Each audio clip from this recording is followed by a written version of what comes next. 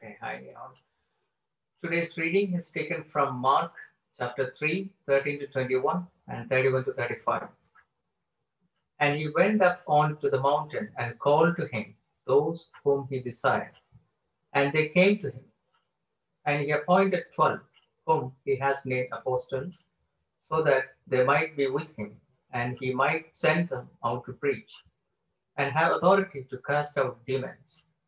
He appointed the 12, Simon, to whom he gave the name Peter, James, the son of Zebedee, and John, the brother of James, to whom he gave the name Boanerges, that is, son of thunder, Andrew and Philip and Bartholomew and Matthew and Thomas and James, son of Alphaeus and Thaddeus and Simon the Zealot, and Judas Iscariot, who betrayed him. Then he went home, and the crowd gathered him again, so that they could not even eat. And when his family heard it, they went out to seize him, and they were saying, "He is out of his mind." And his mother and his brothers came, and standing outside, they sent to him and called him. And a crowd was sitting around him, and they said to him, "Your mother and your brothers are outside seeking you." And he answered them, "Who are my mother and my brothers?"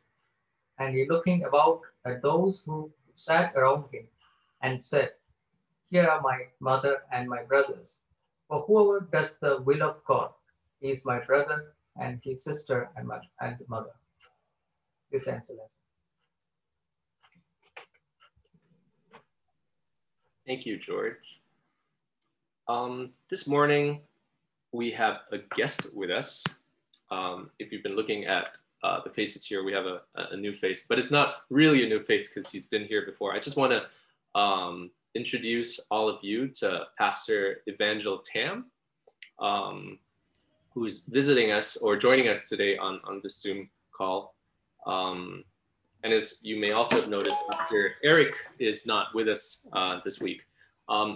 Pastor Evangel is a pastor, is the pastor at Emmanuel English Church in To Kwa Wan, and he's a good friend of Pastor Eric's. And today, what we're doing with Emmanuel English Church is we're having a pulpit swap. So Pastor Evangel is visiting us today, and he'll be preaching.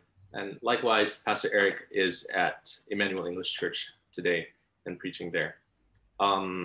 So we're really excited to have you here, Pastor Evangel, and we're really excited to listen to God's word from you this morning. Before I hand over the mic to you, I'm just gonna pray for you and pray for your church really quickly. Let's pray. Lord, thanks for networks of friends, networks of your servants, Lord. We're thankful for the way you work in different churches around Hong Kong. And so we want to pray now for Emmanuel English Church in To Kwa Wan. Lord, I pray for their congregation and the challenges that they are facing, Lord, in these difficult times. Father, I pray for the hearts of everyone there, Lord, that they would be changed and transformed daily, Lord, by you. Lord, that they would discover you and what it means to walk closer with you. God, I pray for Pastor Evangel as he continues to shepherd that church, Lord, that you would continue to use him, Lord, for your will to be done there. And as we invite him, Lord, today to preach here, Lord, I pray that your word would be spoken through him. Amen. And just before I hand the mic one more time, I'm just going to share with everyone a file. I think Pastor Evangel wanted us to share today's sermon notes with you. So I'm just sending it out now. They're in PDF format. There they are. And without further ado, Evangel, I'll just hand it over to you. Great. Good morning, everyone. It's really great to be back with you. Thankful to have been able to meet some of you in person. I think it was back in July, but it seems a little longer than that, actually. So as Les was saying, Pastor Aaron and I, we regularly meet together to pray for one another, pray for our churches, and to help each other grow as pastors and brothers in Christ. So he's been keeping me updated on what's been going on with you guys. I'm encouraged and I'm excited for all that God's doing. So if you don't already, I encourage you to have the Bible in front of you in some way. We actually read Mark, but I'm going to ask you to turn to Matthew chapter 12. Don't worry, it's not a completely different passage. It's actually the same passage, but it's just found in Matthew instead of Mark. And sometimes, a lot of times actually, looking at different aspects of the same story in a different gospel gives us more perspective. So just have Matthew 12, verses 46 to 50 in front of you, and I'll be taking us through the passage very soon. You may be wondering, how come we're in Matthew when for the past couple of weeks, Pastor Eric and even Pastor Chris, they were in the book of Genesis, I believe. Well, there's a method behind the madness. This week is actually the start of the one Lent Bible readings. So many churches across Hong Kong are doing this together, and this includes the Bridge Church. And it's an exciting way to show that we're unified in God's word. If you forgot about that, not to worry. I think you guys have been encouraging one another already. It's never too late to start reading God's word. There's always grace in that. So today's message is a passage from one of the Lent readings. All right. So with all that being said, I want to start today's message by sharing a little bit more about myself. I don't think I actually had the chance to do that the last time I was here. And I want to share about one important person in my life. And I think the first important person is God, and the second is my wife, Evelyn. But I'm not talking about my wife. I'm talking about somebody else who's important. So I met this person about 10 years ago through a friend in my small group. And as we got to know each other, we realized that we both shared a common love for God, a passion to earnestly pray for students and to reach out to them. So that's how our relationship began. We would get together regularly to pray and worship and invite others to join us. We would work together to reach out to students and to pray with them. This person lived close to campus, so we would use their place to host students together. We would meet together to pray for students who were struggling, and we became quite close in our relationship. When my grandma passed away, this person was one of the few who stayed behind for the whole burial. When I was going through hard times, this person would encourage and pray with me, and we still stay in touch. I'm originally from Toronto in Canada, but even though I'm in Hong Kong and my friend's still in Toronto, we still stay in touch here. This person is one of my greatest supporters. They listen to my sermons online and ask me when they're not uploaded. So I just wanted to imagine I shared about this important person in my life. Based on what I've told you, based on maybe looking at my face, maybe some of the initial impressions I've given to you already, I want you to picture what this person might be like.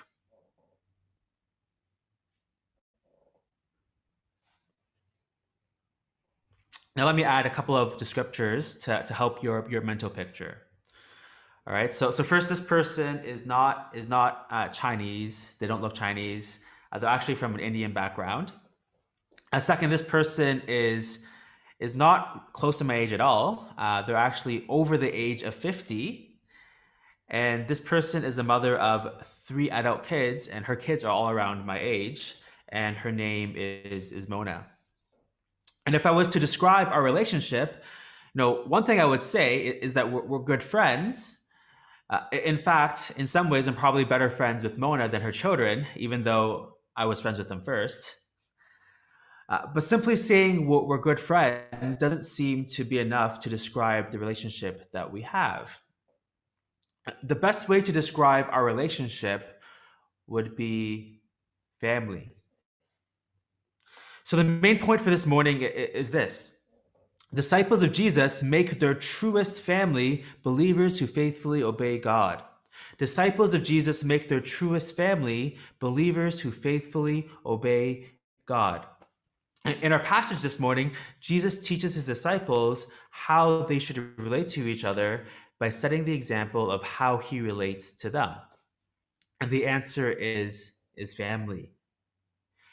But what Jesus says and what he does is shocking and offensive for everyone who's present. For his disciples, those in the crowd interested in Jesus, and most of all for his own family who came to see him. So let's take some time to understand what the Bible is saying in more detail and think about what that means for us as disciples of Jesus. So first, I want us to picture the scene, all right? Pretend this is a movie. So look at verses 46 to 47. Jesus is teaching his disciples inside a house. And he's so popular that a large crowd has formed on the outside of the house so that it becomes impossible for anyone to get in. And it's here that Jesus' family comes to see him. In Mark 3:20, which we just read, we're told that they came because they're actually worried for Jesus' well-being. He doesn't have enough time to eat. So Jesus' family is stuck outside the house. They want to see Jesus. So while Jesus is in the middle of his sermon, he gets interrupted with this demand from his family. They can't wait. It's urgent. They made sure their message got through to Jesus. And this is a very public event. The disciples around Jesus are waiting to see how he'll respond. The crowd is looking in from the windows and the doors, and they're wondering, what is Jesus going to do? What is he going to say to his family? And what Jesus says is totally unexpected for everyone.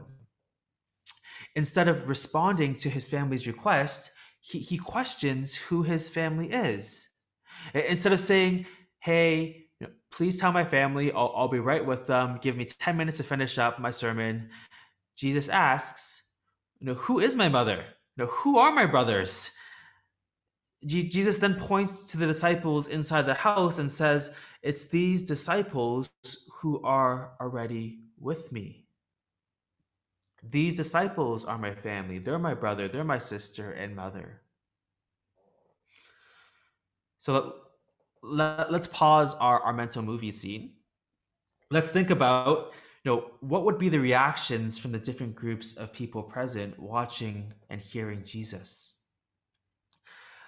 Let's start with Jesus' family. They've just come a long way to see Jesus out of concern for him, but he treats them quite horribly.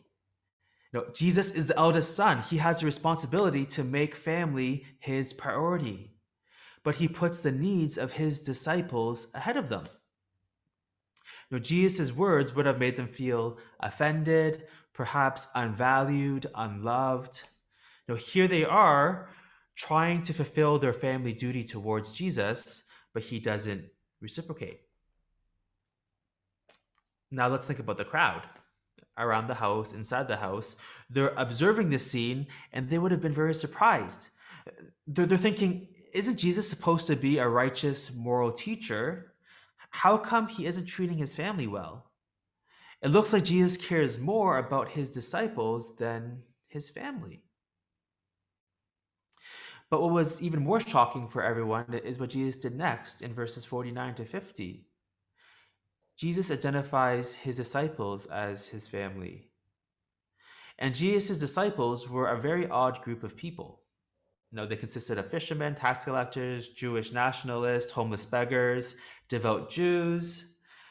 Luke 8 tells us women from various levels of society followed Jesus. Joanna was the wife of a powerful politician. Mary was formerly demon-possessed. Chuza handled the affairs of King Herod. If we were to translate this into Hong Kong terms, just picture a taxi driver, a rich government official, a policeman, a frontline protester, a Filipino domestic worker, Carrie Lam's personal assistant, and a street hawker who lives in a cage home. They're all sitting in the same house as Jesus. He points to them and publicly declares to everyone, "This is my family. This is my mother, my brother, my sister." If you were there, you would be shocked and confused. You would be thinking, how can this random group of people possibly be family? How could Jesus leave his real family for such outsiders? What's wrong with Jesus? What is Jesus thinking? Imagine the reaction of Jesus' blood family looking from the outside. They're thinking, Jesus, are you replacing us? That doesn't seem right. I also want us to think about the disciples sitting with Jesus in the house. At this moment, they probably have two contradicting reactions and feelings. The first is very positive. They're thinking, wow, Jesus considers me as his family. That's such an honor, such a privilege. I'm just a beggar. I'm not worthy to be called his brother. But the second reaction would be a bit more concerning. After feeling thankful and honored, the thought right after would be, well, if I'm part of Jesus' family because I'm a disciple, then who are his disciples to me? Think about Matthew. He's a pro-government tax collector. He looks across the room. He sees Simon, the zealot, who's an extreme separatist. Think about Joanna. She's a refined member of high society, looking across to Peter, who's a grassroots fisherman.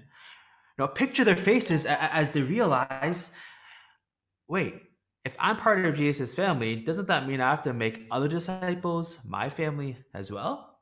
I don't want to be family with this person and that person. We're completely different. I just want to be close to Jesus. Now, lastly, I want us to think about, how is Jesus feeling right now? How is Jesus seeing things? Jesus is the only one. He's not shocked. He's not surprised. The pressure and expectation from his physical family and culture doesn't move him, because Jesus lived by a completely different value system. He was operating according to God's values, and that came from faith and obedience. Everyone else was shocked because they didn't share this same value system. In their understanding, there were some big problems. They were thinking family has a right to each other's love, devotion, and attention above everyone else's. Members of the same family have an obligation to prioritize and respond to each other's well-being. So Jesus' mother and brothers comes to him while he's teaching. They try to use their family rights to stop Jesus from doing what he's doing. But Jesus doesn't respond to this value system. He's really aware of how shocking this is. But Jesus uses this moment to teach and demonstrate the type of change that happens in people's relationship to others when they become his disciples. He answers the problem in everyone's mind. And this is the answer. No, your understanding of how to treat family is correct, but your understanding of how to determine family is flawed. Family isn't determined by your relationship to your earthly father. It's determined by your relationship with your heavenly Father. And someone's relationship with God as Father is demonstrated if they do God's will, if they listen and obey his words. And so Jesus goes on to do and reinforce just what he says in the next chapter of Matthew, in chapter 13, even in the next chapter of Mark. Because there are so many people, Jesus leaves the house he's in. He continues to teach his disciples on the sea. And the first thing that Jesus teaches is the parable of the sower, which is all about listening and obeying God's word. So disciples of Jesus make their truest family believers who faithfully obey God. Just to be clear, Jesus is not disowning his physical family. He doesn't say anything negative about them in this passage. He doesn't say no need to care for your physical family. But what Jesus does is redefine what makes someone family and how that changes his disciples' priority for who they devote their time and attention to in that way. The family of believers comes first. They are to be your truest family. So I want you guys to start to think, how do you see your fellow Christians this morning? When you think of the believers who worship together with you, does the word family come to mind? If you were to describe your relationship with other believers at the Bridge Church, would the word family fit? When we think of a church being a family, it's generally very positive. That's good. We would agree that's what we should be. But where it gets challenging is when we think about what that really means. We are family. It is a nice thing to say, but it's a difficult thing to practice. So we're going to take some time to consider what it means to live as a family of faith, why it's important, and how we can start to do that more and more as disciples. So the first point for this morning is this: Jesus sets the standard for family. Jesus sets the standard for family. What family looks like and who it includes looks different, including depending on the culture that you come from. So some people's idea of family is just like the nuclear family. Some have a very big family, includes many different types of relatives. But generally, no matter what culture you come from, family means that you are committed, that it's permanent, that there's sacrifice, there's trust, there's love. But our standard of what these qualities should look like shouldn't come from our culture, but from Jesus. In our passage, Jesus identifies his family as disciples who do God's will. For the rest of his life on earth, Jesus sets the example for what it looks like to be family. We see Jesus' patience toward his disciples' unbelief, his forgiveness when they wrong him. Jesus committed all of himself to his family. He held nothing back. He never gave up or abandoned his disciples, even when they abandoned him. Now, John 13:1 tells us, Jesus, having loved his own who were in the world, he loved them to the end. And ultimately, we see Jesus' life of selfless sacrifice displayed by dying on the cross for sin. And before that, this is what he said to his disciples in John 13:34. A new commandment I give you, that you love one another. Just as I have loved you, you also are to love one another. The disciples' love for each other as family is to reflect Jesus' love for them. Jesus' love held nothing back. He sacrificed everything. It was completely committed. He never abandoned or gave up on them. It was selflessly focused on doing God's will. Jesus sets the standard for family love. And this is actually really important because all other standards of family in different ways are flawed. And when we use these different standards to measure how to live as family, then we fall short of what Jesus calls us to do. So let me give you two examples. In our postmodern culture, family means very little in both thought and in practice. So if all of us treated our family in the way that, generally our world is treating family more and more, then, when we think about church, we don't really think about a need to actually love and to commit to one another. It would mean very little to us, but that's not what Jesus means.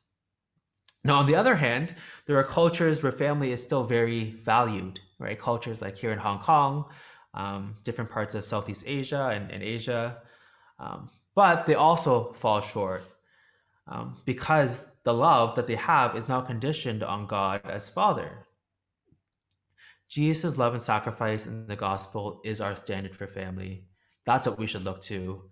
And we need to be careful of the ways where we take our culture standard for family rather than Jesus. All right. So the standard is very high. And some of you are probably thinking, I have enough problem trying to be loving to my own family. What hope do I have treating the family of disciples well if I'm struggling to love my kids or my parents or my grandma or my aunt, my uncle? And this brings us to the next point. Faith forms family. Faith forms family. Faith in Jesus makes impossible ways of relating possible.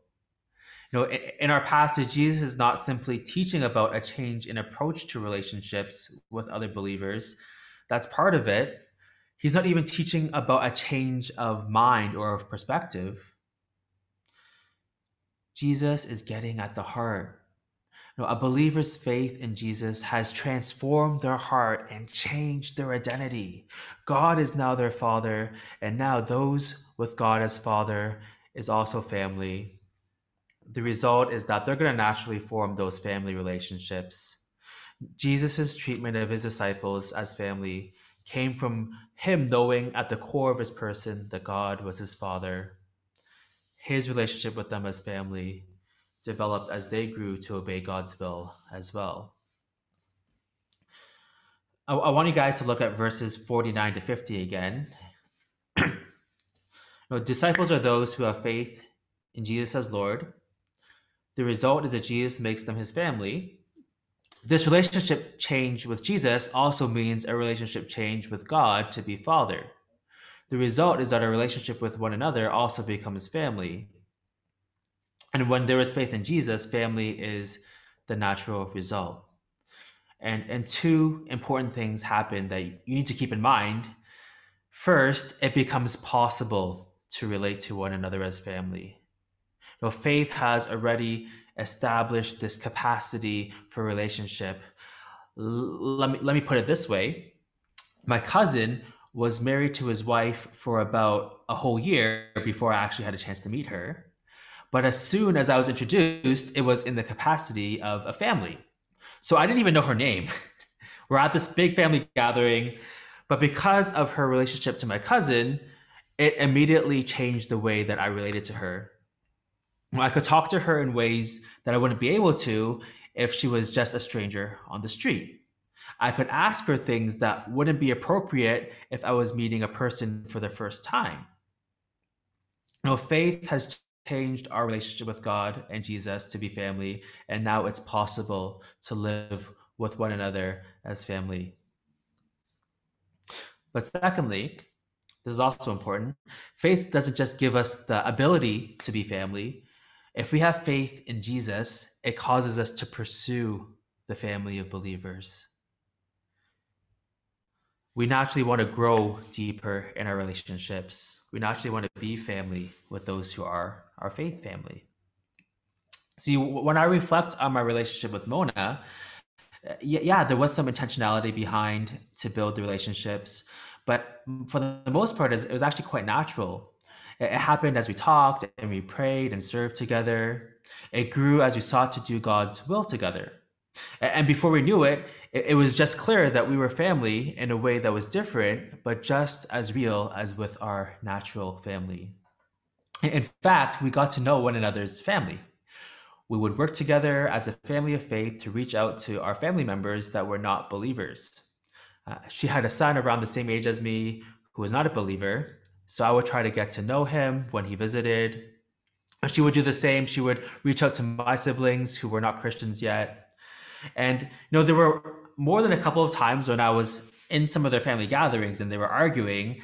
And you know what? I think if I didn't know them, I would have felt really strange and awkward. But because we had this family of faith relationship, it didn't really feel that strange or awkward. Afterwards, we would pray and worship together for what just happened. So faith forms family. It opens up this possibility to be family. And as your faith grows, the natural result is that your relationship will grow to be family in deeper and deeper ways.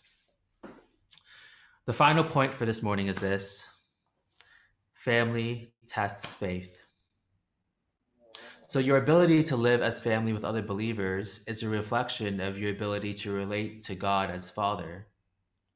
Your relationship with Jesus is reflected in how you relate to fellow disciples as family. When we really accept that we're part of Jesus' family, we naturally treat his disciples as family.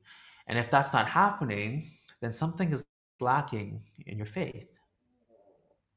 Sometimes you hear the question, how's your relationship with God?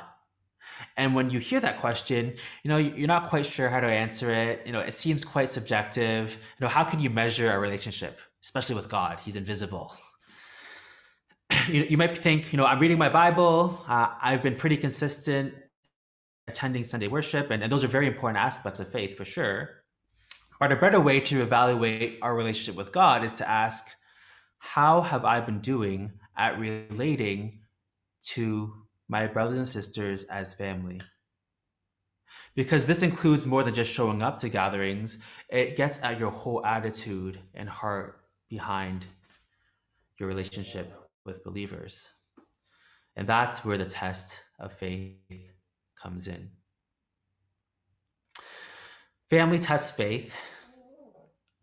Family tests faith in another way as well. And most of us here probably don't find the truth that we need to live as family too hard to accept. But what many of us are going to struggle with and still struggle with, both practically and conceptually, is what this means for how we relate to our natural family. Because Jesus' teaching to his disciples isn't that you treat believers equal to your natural family. It's that you treat disciples as more important than your natural family. Now, let me qualify this by saying Jesus did teach that it's important to care for your natural family, and that's what he did. As he's dying on the cross, Jesus made sure his mother was taken care of. But with that, Jesus also taught, in Matthew 10:37, anyone who loves his father or mother more than me is not worthy of me. Anyone who loves his son or daughter more than me is not worthy of me. Luke 14:26 says, if anyone comes to me and does not hate his own mother and father and wife and children and brothers and sisters, yes, even his own life, he cannot be my disciple. To a man who wanted to care for his aging father before being a disciple, Jesus said, follow me and let the dead bury their own dead. Jesus isn't contradicting himself. He is teaching that his disciples make their truest family other believers. That means they're going to give priority to them over their natural family.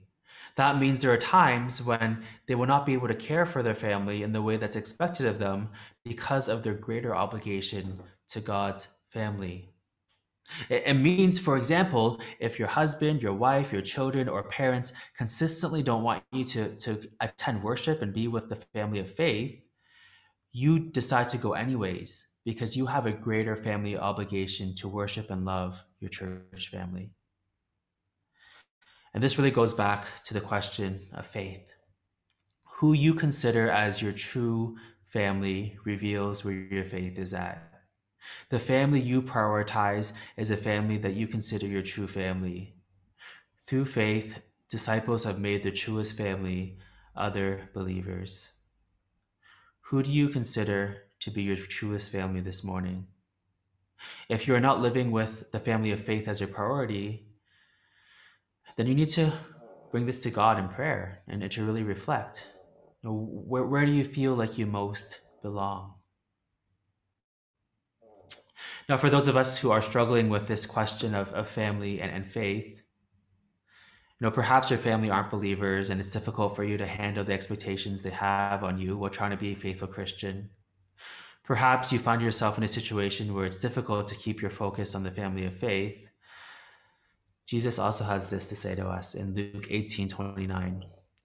Truly I say to you, there is no one who has left house or wife or brothers or parents or children for the sake of the kingdom of God who will not receive many times in this time and in the age to come eternal life. And the cost of following Jesus is great, but we're not losing so much as we are gaining. One of the promises of Jesus is that the family we gain by following him will be more than enough to make up for the family we may lose by following him.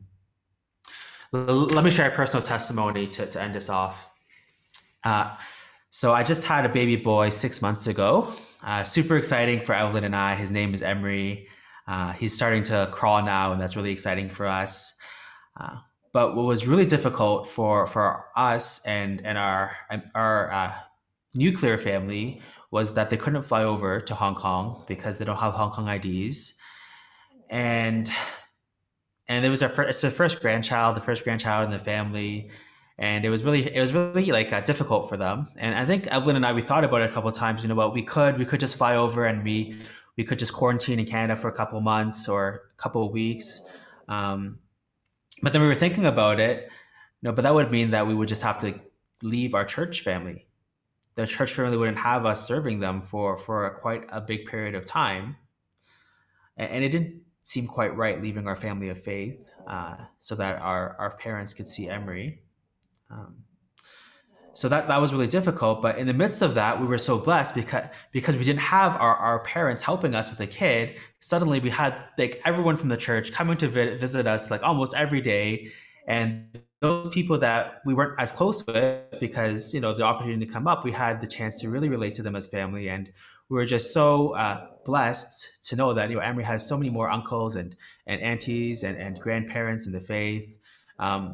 And when I reflect on that season, yeah, it was difficult, but the blessing that came out of it was such a greater joy. And that's the encouragement I want to leave you guys off with this morning. Being a family of faith is hard. It means being intentional. It means commitment. It means that, what, you can't say to your family, I don't like you parents. I want to change parents, or I want to change kids. It means that you're saying to one another, we're not perfect, but we can't change our church family that easily as well. That's what church membership is about. And I know that Pastor Eric has been talking to you guys about that, in the past as well. But hopefully you're encouraged to follow after God, and that as you seek to pursue his family of faith, you're going to be so blessed. And I'm excited for you guys to keep doing that as well. So with that, let me pray for us, and we'll continue on. Lord Jesus, thank you. Thank you for making us your family. Thank you that you love us, even though we're so different. Help us, God, to share that same love with one another. And I pray that as we do, we would be so blessed, and that the community of Hong Kong around us would be blessed as well, as they see this supernatural love at work through faith in the gospel. In the name of Jesus, we pray. Amen.